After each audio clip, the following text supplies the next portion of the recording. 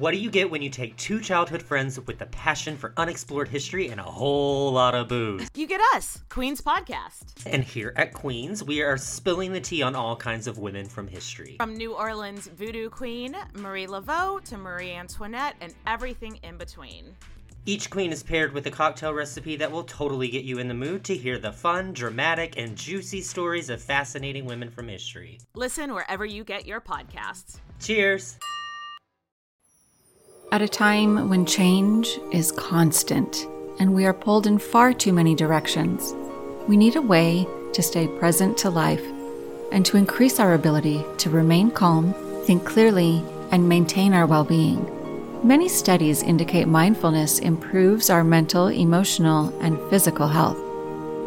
On A Mindful Moment with Teresa McKee, you can learn how to practice mindfulness and enjoy its many benefits. Tune in for guided meditations and to hear tips and advice from some of the most respected experts in the fields of mental health and mindfulness.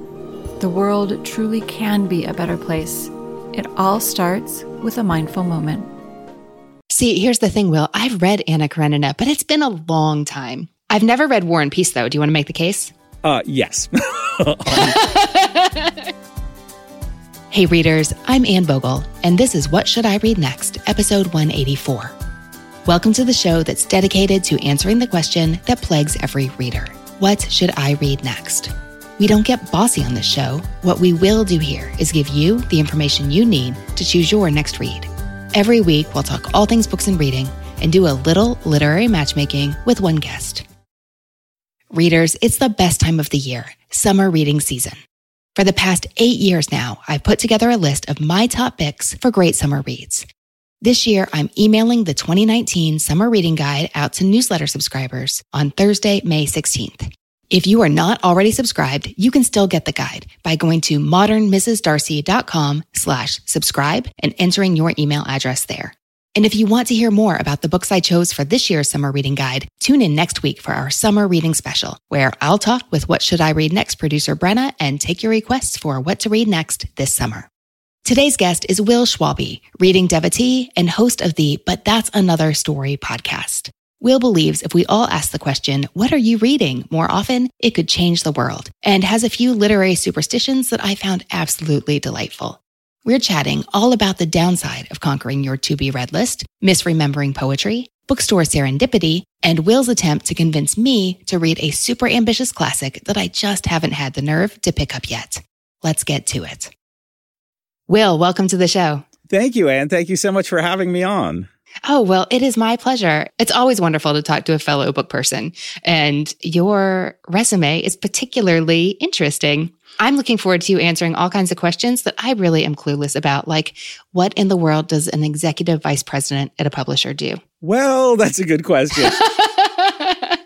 See, I know you as an author and a book podcaster, and I know what those things involve, but the EVP... It's actually, I have a very simple job with a very unsimple title. I'm essentially an editor at large. And Macmillan has all these wonderful imprints. They have Flatiron Books and St. Martin's Press and Henry Holt and Picador and Farrar, Straus and Giroux and Celadon. And I acquire and edit books for all the different imprints.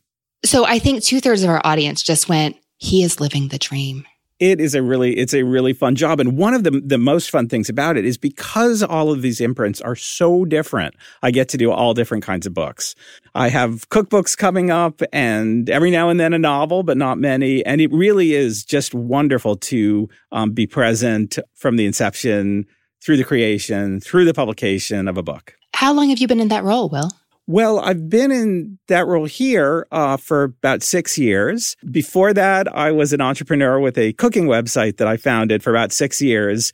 And then for 20 years before that, I was an editor at a book publishing house. I was editor-in-chief of William Morrow, and then I was editor-in-chief of Hyperion Books. So all in all, I've been in publishing in some way, shape, or form for 30 plus years. Would anyone who knew you when you were, say, 10 years old be surprised at the direction your life has taken? I think they would have been surprised that it took a turn into publishing specifically, because for a long time, and it's funny, I just did an anecdote on my podcast about this. For a long time, I told everybody I wanted to be a painter. And then everybody and I made one really terrible discovery which is I have no talent whatsoever when it comes to painting. So I had to jettison that dream. And then the next dream, I wanted to be an actor. I'd gone through an astronaut period because it was the 60s and that's where the excitement was. But eventually then actor was the thing. But one of the things about acting is you kind of need other people's permission to do it.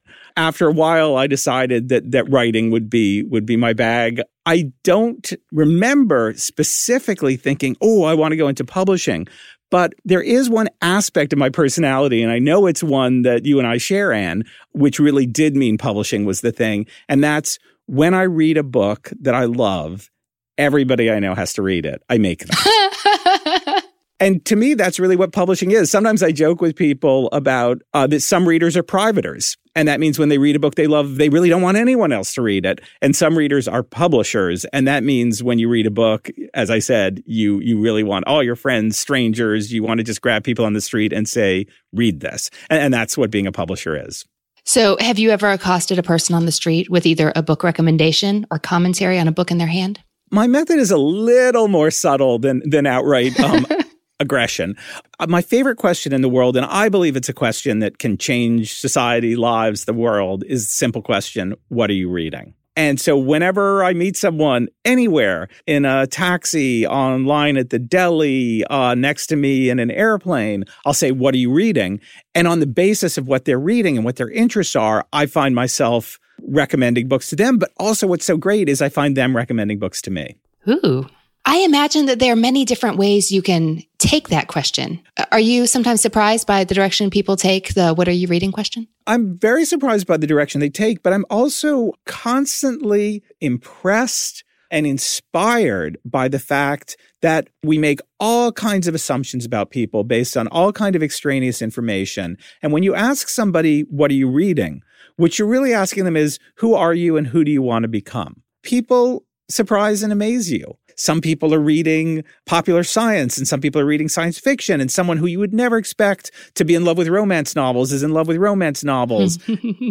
And so it's really a way of saying, like, tell me who you are. You know, I also, without judging, sometimes people say I'm not much of a reader. Sometimes I'll ask them, was there a book as a kid they loved? But sometimes I'll, tell me something else. Do you like movies? Do you like sports? Where are you going on vacation? It's just a way of saying, I am curious about you. Something that I've said before, I'm sure I will say again, that I really enjoy about conversation about books is you would never sit down with a stranger, an acquaintance, sometimes even a good friend, and say, tell me what's worrying you. Tell me what you dream about. Tell me what you think really matters in life. But books are a shortcut to talk about those things that really matter. They give you a way to approach the subjects that are really crucial in life. I couldn't agree more. And there's a book I wrote called The End of Your Life Book Club. And that was a book about the conversations I had with my mother when she was dying of pancreatic cancer. We talked about a lot of serious subjects, but there were some subjects that were just too painful to address head on. And books gave us a way to do that. And one of the most meaningful conversations we had was prompted by Crossing to Safety by Wallace Stegner, which is one of my favorite books of all time. I love that book. It's just magnificent. I was able to have this conversation with my mother where I said, and don't worry, there are no spoilers here for listeners who haven't read it, because this all happens on the first couple pages. You find out this woman... But Will and I are going to tell you, you should read it immediately. Immediately. So there's a woman named Charity, and her husband, she's dying. And I was able to talk with my mother about whether her husband would be okay after she died, meaning the characters, but really talking about, would my father be okay after my mother died, which was too painful a subject to go to directly. But Wallace Stegner and those characters gave us a way of coming at it obliquely. Oh, now I'm remembering the beginning and ending to that book because it's a circle. Charity's husband. How poignant, Will. Yeah, it really was. And so I talk also sometimes about how I love the metaphor that books are bound, as in the pages are bound when you read them in print, but books and people are bound together too. Every book in my life is in some way connected with a person, a place, someone who gave it to me, someone I thought about when I was reading it, someone I gave it to. So books and people become inextricably bound together. That's a beautiful metaphor. So it sounds like even though you did have your years of painterly and astronaut ambitions, books have been a real constant in your life. Oh, books have been, I am that kid who was under the covers with the flashlight, reading late into the night. I was obsessed. I don't think anyone reads this author anymore, but Alistair MacLean. I was obsessed with Alistair MacLean. I don't know Alistair MacLean. He was a monster bestseller when I was a kid, and he wrote these kind of hairy-chested adventures, and there was usually a band of brothers, symbolically, and they were off to fight the Nazis, and one of them was a traitor, and one of them would die during the thing, and they were slightly formulaic, but just glorious. The most famous ones were books like Force 10 from Navarone, The Guns of Navarone, Where Eagles Dare. They were all made into movies. So I read those obsessively.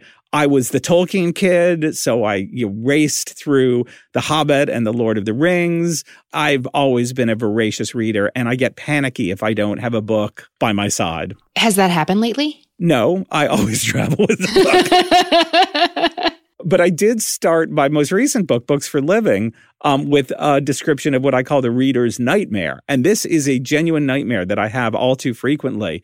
And in this nightmare, I'm about to board a plane for a flight to Perth, Australia, and I realize I do not have a book. And the nightmare is one of sheer panic as I run frantically through the airport looking for a bookstore. As this nightmare always ends, I can't find one. The flight is boarding. I wake up screaming. If that's not a bookworm bona fide, I don't know what is. Literal nightmares about not. And then I also have happy dreams where I open a closet and discover that there's a private library in my apartment I never knew existed. Oh, I'm a little jealous now. I think back, and I talk about this a lot too, about how incredibly lucky I was to have a parent, my mother, who read to us every night. This wasn't, when I think back on that, as much as I can remember, what I do remember is not so much the books, but the conversations we had about the books. And I think for book lovers, that really is part of it, is books are a way to connect with one another. I think to give that gift to a kid, whether it's your own or some other child in your life, the gift not just of reading a book, but of talking about a book is priceless. Now, Will, I'm assuming that since you work in books, you've been reading forever, that people assume that you've read everything. Yes, people assume I've read everything, but sometimes that's not entirely their fault. Sometimes I lead them to believe that maybe I've read a book that I haven't. You're having a conversation and someone will say something like, oh, yes, Anna Karenina. Oh, yeah, Anna Karenina, The Train, blah, blah, blah. They come away with the impression that you have actually read Anna Karenina. But in fact, you just know something about it because everybody talks about it so much. And I bring that one up in particular because I love War and Peace. I talk about War and Peace a lot. So everybody assumed I read Anna Karenina, and I did nothing to disabuse them of this. But in fact, I hadn't. And now I'm halfway through Anna Karenina. I totally love it. I love talking to you, Anne, but I'm also desperate to get back and see what happens next in Anna Karenina. Are you a reading during the workday kind of person, since you do work in Macmillan? That is my biggest reading regret, is there is not one spare minute between the hours of 9 and 6 to read. Emails and phone calls and meetings. So I read first thing in the morning. I set my alarm an hour early every day, and I just lie in bed and I read for an hour. Then I read at night too, but not during the day. What happened in Anna Karenina this morning? In Anna Karenina this morning, there's just been this traumatic horse race. Ended up with I'm sorry, this is going to be very upsetting for everybody, but who hasn't read it, and I won't spoil it too much, but with a horse being put down, and it's a devastating scene. That sounds vaguely familiar. See, here's the thing, Will. I've read Anna Karenina, but it's been a long time. I've never read War and Peace, though. Do you want to make the case? Yes. Go for it. War and Peace really is the totality of society. There's everything there. David Halberstam's The Best and the Brightest, how we stumble into war. There's Downton Abbey with upstairs and downstairs scenes played out. There's romance, Natasha and Pierre, different theories about great men in history versus inexorable forces. And it is a page turner. After talking to a few What Should I Read Next guests who listed it as a favorite or mentioned that they'd finally read it and been glad, it has moved way up my priority list, but I haven't actually made it happen yet. I imagine you know how that goes. I do know how that goes. And I have one caution, and this may horrify you and your listeners, but I actually read War and Peace when I was a travel journalist. and I was on assignment to travel across Siberia by railway. I was reading it, and because I had to keep my luggage really light, I did something terrible, which was rip out pages and flush them down the toilet onto the tracks. Because it's a big book. And in doing so, I ripped out and flushed out the list of characters with all of the various names they are called. Oh, I've been warned about this. I haven't been warned about flushing it down the toilet, but... Yeah, so don't do that. I mean, don't do that anyways, but really don't do that. So I'll be helpless without my cheat sheet. You really need rereading and Anna Karenina, the cheat sheet, comes in handy too. I do remember that. So, Will, I imagine that because of your, first of all, avid reader nature, and second, because you actually work in the industry, that you are acutely aware not only of what is being published, but what you're missing out on. How do you handle that so many books, so little time dilemma? I actually love and thrill to the so many books, so little time. And one of the peculiar things, I was going to say, if you come to my apartment, but when you come visit my husband and me in our apartment, you'll see we have a lot of bookshelves, like most people do. But our bookshelves are filled with books we have yet to read. There are very few books we've read on it. And I love that. I love waking up in the morning and looking at a wall of books and thinking, oh, I haven't read any of these. I have all of these ahead of me. Adding books to my to-read list just gives me more reason to live. And it would be a terrible thing to read every book that you ever wanted to read. Every book I can add fills me with joy. One of my favorite lines is from Emily Dickinson, I dwell in possibility. I'm imagining you and your husband literally dwelling in the possibility of all those books awaiting you. Yes. And it's fun also to shop your bookshelf. It's like going to a great indie bookstore and every book speaks to you. And this does speak to the fact that whenever I walk into a great indie bookstore, my eyes are bigger than my stomach. And I wind up buying all sorts of books. But also some of my all-time favorite books are from asking indie booksellers, what are you reading? Having them enthuse. And I almost always buy the books they tell me about. But in particular, my local indie, one of them is called 3 Lives. Joyce at 3 Lives just has me down. She, for example, told me about Mrs. Caliban by Rachel Ingalls. I never would have found that book otherwise. And I bought it because Joyce told me to. I put it on the shelf of books to read. And one day I shopped my bookshelf, found that, and was riveted by this extraordinary tale of a woman in a desperately unhappy marriage who has a passionate affair with a sea monster. I did not see that coming. I do not know Mrs. Caliban. I do know 3 Lives and went there with several of my children a couple of years ago.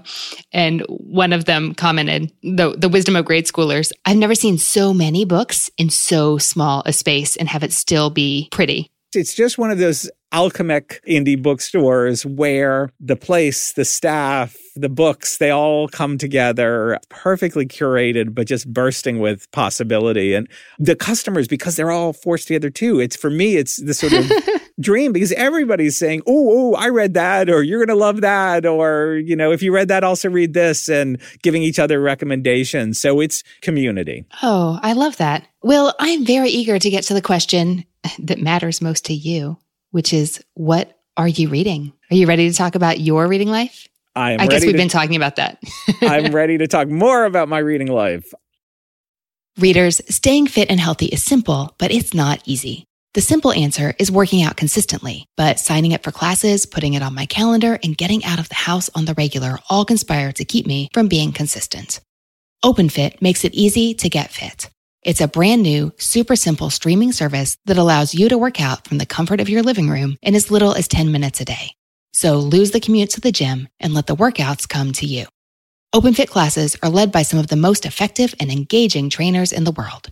Sculpt your body with Andrea Rogers, founder of the worldwide sensation Extend Bar. Or get in crazy good shape with Hunter McIntyre, named by Sports Illustrated as one of the top 50 fittest athletes. These trainers know how to get you results quick. I've done the Extend Bar workouts, and Andrea Rogers' combination of traditional bar routines with calorie-burning cardio are a butt kicker. These 30-minute workouts can be done without a bar, but not without breaking a sweat. Right now, during the OpenFit 30-Day Challenge, What Should I Read Next listeners get a special extended 30-day free trial membership to OpenFit when you text READ to 303030. You get full access to OpenFit, all the workouts and nutrition information totally free. Again, just text READ to 303030. Standard message and data rates may apply. Here on What Should I Read Next, you get to tell me 3 books you love, 1 book you don't, and what we're reading now. And then I have the complicated task of putting books in your path that you may enjoy reading next, to borrow some of your own terminology. Great. How did you choose your favorite books to talk about today? Well, I have so many favorite books that it was really a struggle, but I wanted to choose books that were very different because all different kinds of books affect me. I'm not just a fiction reader or just a nonfiction reader or just a poetry reader. Books in really every genre have grabbed me at some point in my life. So I very purposefully chose 3 books that were in 3 very different genres. If it was easy to pick, I think you're talking on the wrong podcast to the wrong people, because for book lovers, this is a torturous question. I'm so curious to hear what you chose to represent the different aspects of your reading life. Tell me about the first book.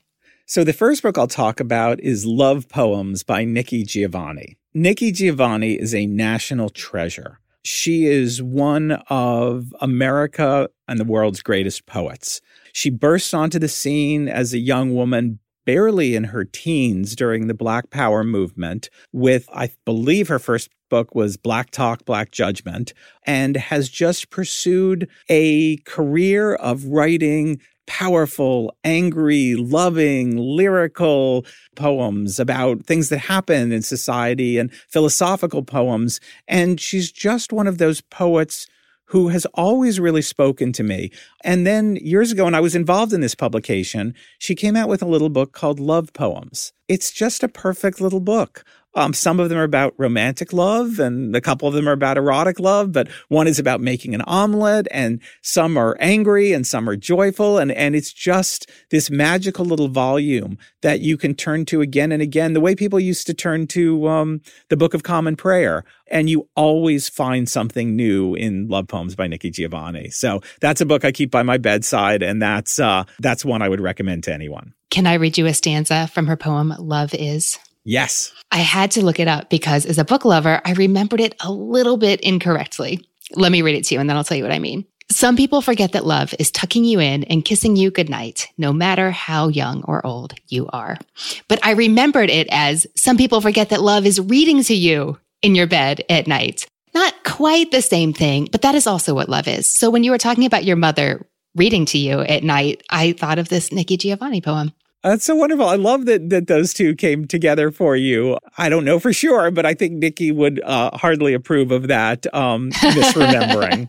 I sure hope so. That's one. Another one I chose is The Importance of Living by Lin Yu Tang. Yes, tell me about this one. Lin Yu Tang was an author who burst onto the world stage in the late 30s. Lin was a very popular writer in China, befriended by Pearl Buck, the Nobel Prize laureate for The Good Earth, among other books. He wrote in quick succession in the 30s 2 books explaining the Chinese way of life to the rest of the world. One was about the Chinese people and their history. And the second one, The Importance of Living, was about what he saw as the best things in the scholarly Chinese way of life. And he called it, and I love this, the noble art of leaving things undone. Lin Yu Tang was a great champion of poetry and reading and drinking tea and taking walks in nature and spending time with your friends. And the book is digressive and charming and filled with all sorts of delightful things. One of my favorite things in it, his philosophy, he says, if you have spent a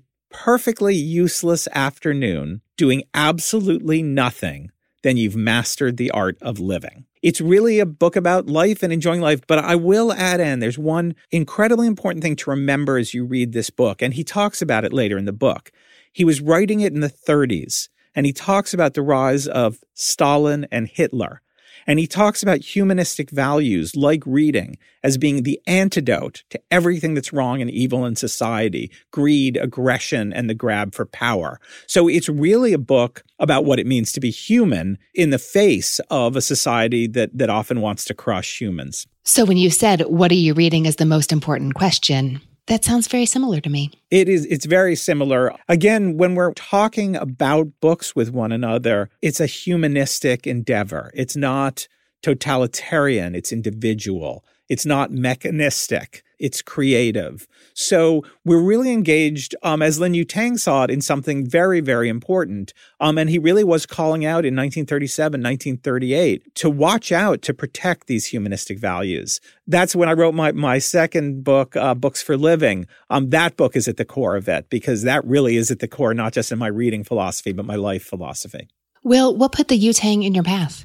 As a kid, I saw the movie Cabaret, and I kind of fell a little bit in love with Michael York, as many of us did, partially because I loved the movie and partially because I loved Michael York. I decided to investigate the era. And that is based on stories by my actually favorite author, Christopher Isherwood, the Berlin stories. So I read a ton of Christopher Isherwood books, everything I could lay my hands on, which led me to read more and more about the 1930s. And then I discovered that the biggest best-selling author of the 1930s was Lin Yu Tang. So I had to read Lin Yu Tang and see what that was all about. And that's when I discovered the importance of living. So again, it's one of those things. I love serendipity, how a movie and an actor leads you to the source material, leads you to other books of the time, and leads you to a book that will be the most important book of your life, or one of them. Yes. I think there really is something to finding the book that we need in the most unexpected ways, and books appearing in your life almost at the moment it seems that you need them.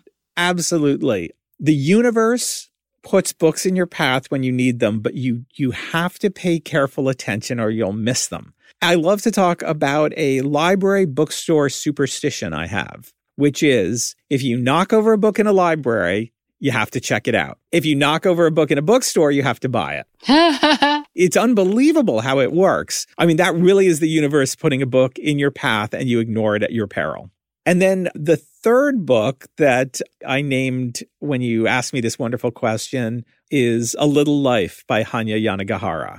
And this is a novel set in contemporary times that traces 4 friends from college through adulthood. It's a book that you race through just breathless to find what happens next.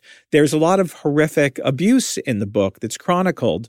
But for me, really, this is the most powerful book about friendship that I've ever read. It's a book about friends and family. What could be more important than that? And Hanya Yanagihara engaged so beautifully with this topic, especially around the really tough part of it, which is when you have a friend who's not doing well, who, for whatever reason, is not getting better. The real depth of friendship when you realize that you need to stick by them no matter what. This has been a popular book on the podcast. So many readers love it. And so many readers are also hesitant to pick it up because of the abuse that you mentioned. But I love the way you described it as being about one of those friends that you have that doesn't get better. Because I think so many of us have one of those people in our lives. You know, especially the friends who are suffering, but as part of their suffering, push you away. It's not an easy question. There's no quick answer I could give you. There's no, when they say this, you do that. And when they say that, you do this. And I think that's one of the things that great novels do, great literature does. It's not a how-to book. It's not a self-help book, but it's a book that causes you to think much more deeply and profoundly about the responsibilities of friendships, the privileges of friendships, and how you move through the world. This is one I've been a little hesitant to read, as I've said before, but I do like the way you describe it. It really will reward you. And I know some people who've been hesitant to read it because it takes an unflinching look at the worst things that human beings can do to each other. But I also really believe, and this is something my mother taught me and I wrote about in the End of Your Life book club, part of being fully human is to engage with the worst things that we do to each other. A book that I almost named as one of these 3, It's Impossible Task, as you say, is A Fine Balance by Rohinton Mistry. Oh. It's a magnificent novel. And now, again, I've read that and thoroughly enjoyed it, although I understand why it's coming up in this context. At its heart, often a deeply, deeply upsetting book about cruelty. And it's also a book, and again, I'm not giving anything away, where evil is not punished. And good is not rewarded. People muddle on. They do the best they can. But if you're looking for the bad people to suffer, you're not going to find it in that book. And that's a lesson that's true to life. I think if we go through life with the expectation that good will always be rewarded and evil will always be punished, we will end up very disappointed indeed. I can't wait to hear you describe the book that was not for you. The book that was not for me was The Lion, the Witch, and the Wardrobe by C.S. Lewis. I don't really know why it wasn't for me, but I have a theory, which I'll explain to you. I was a Tolkien person, Hobbit and Lord of the Rings through and through. Most of the time when I'm in a room full of people, and I feel like doing this little quiz, I say, raise your hand if you're a Tolkien person, and about half the room raises their hand. And then I say, raise your hand if you're a C.S. Lewis Lion, Witch, and the Wardrobe person, and about half the room raises their hand, and they're different halves. And there's something about these two sagas that are almost like a personality test. At what point in your life did you read this? So I was racing through Tolkien, and my brother, who didn't much care for Tolkien, really loved C.S. Lewis and really loved The Lion, the Witch, and the Wardrobe. So I kept trying to give it a try, and it would be one of those books I just abandoned halfway through so many times that I finally gave up. And I to this day, I've never read more than half of The Lion, the Witch, and the Wardrobe. I imagine there are times when people hear that you didn't enjoy, haven't finished because you didn't want to, this classic that's beloved by so many, and think, oh, how dare you? I'd love to hear you reflect a bit on how we are all drawn to different books for different reasons, and that it is okay for someone to not think a book that you love and adore with all your heart and soul might not even be worth your time to finish. Well, there's a wonderful quote that I love from my guy, Lin Yu Tang, who I was talking about, which is, if you don't like a book, let other people read it. Easy enough.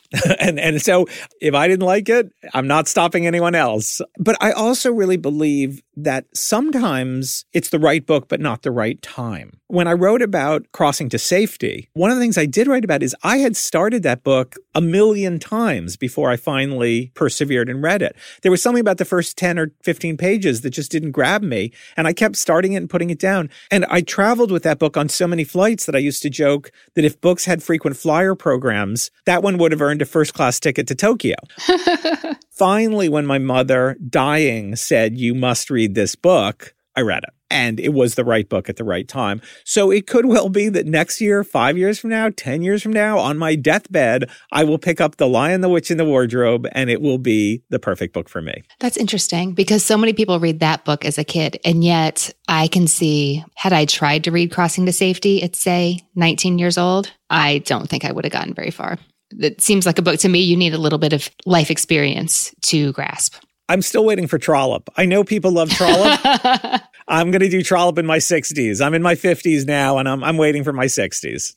And Will, we know what you're reading now. Yes, I'm reading. I'm well into Anna Karenina and absolutely loving it. So I'm very excited to have found the right time to read it. I've had it on my shelf, and something said to me, okay, now is the time for Anna. Well, I love how suddenly a book that never seemed important before just asserts itself in your life and demands to be read.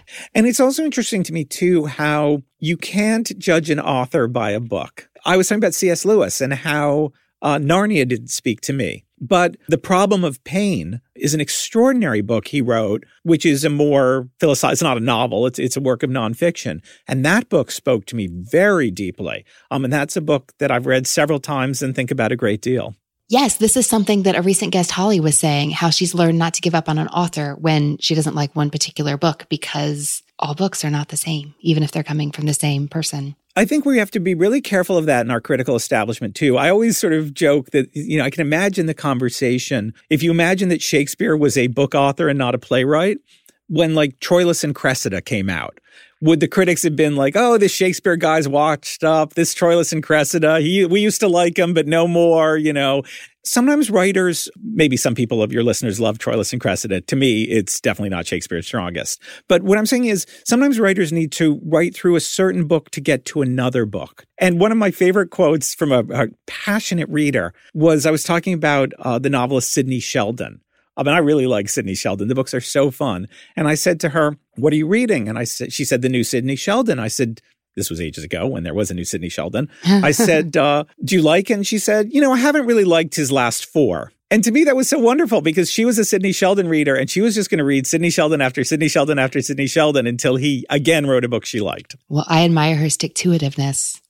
And that is a good point. Something I feel is sad but true in the writing life is that authors put their work out there, it's published, and then it lives forever. Yes. Regardless of how they feel about it afterwards. So yeah, all novels are not created equal.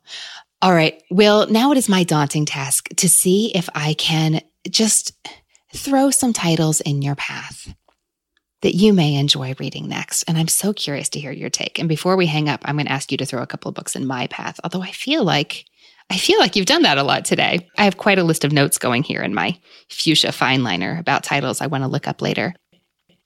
So you read eclectically, but many of the themes are the same. So we see a lot of love and friendship. We see a lot of issues that are very important, crucially important to us as humans. I also see how you like stories or nonfiction that turns the ordinary into the universal, that turns something personal into something that we can all relate to, even if we're talking about one individual or one family or one friendship. As we look for titles you may enjoy reading next, those are themes I'm going to keep in mind. Great. That sounds like you have me to a T. That sounds perfect. I know it's very true that no one has read everything. But of course, I'm a little nervous about that. But I have to ask, have you read The Great Believers by Rebecca Makkai? I love The Great Believers by Rebecca Makkai. So I have indeed read that. And I approach it with a lot of trepidation because as a gay man who lived through the 70s and 80s and lost a lot of friends to AIDS and worked at Gay Men's Health Crisis starting in 1983, I approached it with trepidation and a good deal of skepticism, wondering if what she wrote would feel true. And I wrote her a little fan tweet, because I don't know her, to tell her how completely I felt she achieved her goal. And it really brought back to me that awful, terrible time, but also brought back to me the fact that we did go on with our lives, that we had jobs and that we had friends. And I think that's something that so many other people writing about that time got wrong. I love how her characters were going through this cataclysm that we all went through, but also had to carry on with their lives. So yeah, I love that book and thought it was brilliant. Well, I was especially interested in your personal take on it now that I know you have read it. What I was seeing is that it's a story about a really fierce friendship between people who are flawed because they're human. I also loved the fact that it incorporated that bit of the art world that I know is of interest to you. Yes, the World War I, the art world stuff, and making the parallels between the artistic movements of World War I and the present is wonderful, and how the past is present in that art. And in some ways, too, in those passages, it reminded me of one of my favorite series of books, the Regeneration, I believe, trilogy or tetralogy by Pat Barker, which touches on World War I or centers on World War I. But I thought it was masterful. I'm so glad to hear that. I'm going to think of it a little bit differently now. Okay, I'm really hoping you haven't read what might be the best book I've read in months. Have you read the new Peter Heller, The River? No, I haven't. I'd love to hear about that. This is my first Peter Heller, and now I want to read everything he's written. Although, not all works from all authors are necessarily for the same reader, but I'm excited to read more. This is a small book. It's small format. It's only 250 pages. It goes fast. When I started reading, I expected something contemplative and philosophical. And it is, but it is also a serious page turner. This is a story about two boys, college students, Dartmouth students, who are fierce friends, both avid outdoorsmen. One comes from a rancher's family in Colorado. The other comes from a more sensitive, artistic family in Vermont. And now they're taking this long-planned canoe trip in northern Canada. They're taking their boat down the river. This is not anything I know anything about, and I still found it fascinating. The story opens with the boys on the river, and they're smelling smoke. What becomes clear is that this trip is a real survival challenge, might be putting it strongly, but they are doing something extremely difficult, even to experienced outdoorsmen, and there's a lot of risk involved. And that's before they realize that there's clearly what is a forest fire raging to the west, and they don't know how far away it is, but as the book opens, they're doing calculations like, how fast can we go in this beat up canoe to get out of here to make it to the bay in time? Peter Heller neatly avoids one of the plagues of modern novelists when everybody has cell phones and can text and communicate. And you don't have this mixed communication issue anymore because everybody has cell phones. They couldn't afford a satellite phone and they're in the middle of nowhere. And that made sense to me. And I liked how he resolved that. So you have man versus nature. But then as they're going down the river, they see this couple arguing on the banks of the river and they stop and they tell them, there's a forest fire. You all need to get moving. They've entered the middle of a marital spat, as they later find out, and this has serious consequences, which ends with basically an unhinged man seeking to make sure they don't make it out into the bay where they can tell everyone what's happened. As the story goes on, as they move up the river, things get worse and worse and worse for these boys, but you're cheering for them so hard. And the way Heller unfolds this, I was not expecting psychological fiction, but oh wow, this had my heart pounding. I didn't realize at the time, and I think this is a real testament to the power of the work, I am so not the target audience for this book. Heller writes for Outside Magazine. He used to be a travel journalist. He's an outdoorsy guy. I don't read a lot of that stuff, but I loved this book, promptly handed it to my husband and said, you have got to read this next. You will love it, which I think means that it's for all kinds of readers. And I want all kinds of readers to find it and not just the guys reading Outside Magazine. What's your experience with Heller and how does that sound to you? It sounds amazing. I have no experience with Peter. I'm aware of his work, and I think our paths may have even crossed, but I have never read him, and that sounds like my next book. I think you found my next book. Well, I hope so, and I want to hear what you think about it, Will. To me, your wonderful description of it calls a little to mind the kind of world of someone like Jack London, which was purely man against nature for the most part. But the idea of man against nature, man against man, or person against nature, person against person, sounds like an extraordinary combination. So I really can't wait to read that. I'm excited to hear that. Okay, for this next one, I feel like I need to go a little bit obscure and forgotten so I can get something that you won't have read. What do you know about Maps for Lost Lovers by Nadim Aslam? I know nothing about it. Oh, okay. This is a 2005 novel. I like it for you because it's about love and friendship. It makes the very personal, very small, universal. It turns mundane events into events that are monumental, although only mundane in the sense that doesn't matter on a grand scale, but oh golly, it matters to these people. So this story is set in an insular community of Pakistani migrants in England. They've moved to this town. We never find out what the name of the town is. Aslam doesn't tell us, but they've given it a new Pakistani name that means the wilderness of loneliness or the desert of solitude. The story is about the interwoven lives of these immigrants and how if something happens to one of them, it affects everyone. This is a devout town. There are two lovers who break the Islamic law to live together. And when this happens, this devout religious community does not know how to handle it. The couple disappears. When the story opens, it's been 5 months since they disappeared. A theory has emerged that perhaps an honor killing was carried out. So what you see in this story is different people, most of whom are concerned about living rightly in the eyes of their fellow citizens and in the eyes of their religion. But they all have different interpretations of what that means, different measures of strictness and of grace, and different opinions on what to do and what it means for them. It's intimate. It's complex. What I really like about it is Aslam makes all her characters sympathetic, even though they all disagree. And it's a quiet book, and yet it's so fraught with the tension that you would expect in a community going through what is really a prolonged crisis. Some critics think that it becomes a little didactic in places, the speeches that the author puts in the mouths of her characters. But the prose is so lovely in her descriptions of both the people and their emotions and also the natural world, which I didn't expect. So readable. She has such a way with words. You chose a book of poems as one of your favorites. I mean, I think a way with words would be appreciated, and that's reflected in your choices. How does this sound to you? Oh, it sounds really marvelous. I'm so intrigued by it. I'm intrigued by your description of it, sort of the mystery at its core, but also this idea of community and about exploring this particular community. And of course, you know, when you tell me that the language is really something, then I really want us to dive in and hear this voice that I haven't heard before. Will, would you mind pulling a metaphorical book off the shelf and putting it in my path? What's something that you've read that you felt compelled to tell everyone you know, friends, strangers, colleagues? Oh my gosh, you have to read this book. The metaphorical book that I would pull off the shelf, a new book, is actually a book that I'm publishing. And it's a book, The Moment of Lift by Melinda Gates. It is a book that shares the stories of women throughout the world using their voice and bringing attention to some of the most compelling issues of the time.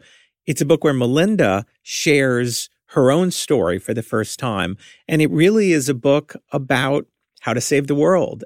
In Melinda's eyes, that's a very simple thing, because when we lift up women, we lift up humanity. And actually, the only thing we need to do to lift up women is to stop keeping them down. This urgent call for equality, with the cry that equality can't wait, but it's got marvelous storytelling in it. It's just one of those books. I'm a little embarrassed to point out a book that I edited and was involved with, because it may sound like self-dealing, but this is one that I really believe in. This is one I really want everyone to read. Never be embarrassed about a book you believe in. And Will, I'm glad you mentioned this, because this wasn't a book that I had felt really compelled to read. I've seen it, but I think I dismissed it because of Melinda Gates being who she is, as like a more businessy book, which it sounds as patently wrong. I loved Half the Sky, and it sounds like it's in that vein. Is that fair? Absolutely, positively. This is for readers of Half the Sky. Oh, perfect. Well, thank you so much for putting that in my path today. Will, it's been a pleasure talking books with you today. Thanks so much for coming on. Thank you so much, Anne. I've loved being on this show, your wonderful podcast, and talking books with you. Hey readers, I hope you enjoyed my discussion with Will, and I'd love to hear what you think he should read next. That page is at whatshouldireadnextpodcast.com/184, and it's where you'll find the full list of titles we talked about today. You can find out more about Will's work, from books to podcasts to speaking, at willschwalbe.com. That's Will Schwalbe, SCHWALBE, willschwalbe.com, and follow him on Twitter at WillSCH. Next week, I'll be joined by What Should I Read Next producer Brenna Frederick to recommend spectacular summer titles for you, our fabulous listeners. We collected your voicemails, emails, and comments over the past few weeks and can't wait to get your summer reading life off to a fantastic start. Subscribe now so you don't miss next week's episode in Apple Podcasts, Google Podcasts, Spotify, and more. We will see you next week. If you are on Twitter, let me know there at Anne Bogle. That is Anne with an E, B as in books, OGEL. Tag us on Instagram to share what you are reading. You can find me there at Anne Bogle and at What Should I Read Next. Our newsletter subscribers are the first to know all the What Should I Read Next news and happenings. If you are not on the list, you can fix that now by visiting whatshouldireadnextpodcast.com/newsletter to sign up for our free weekly delivery.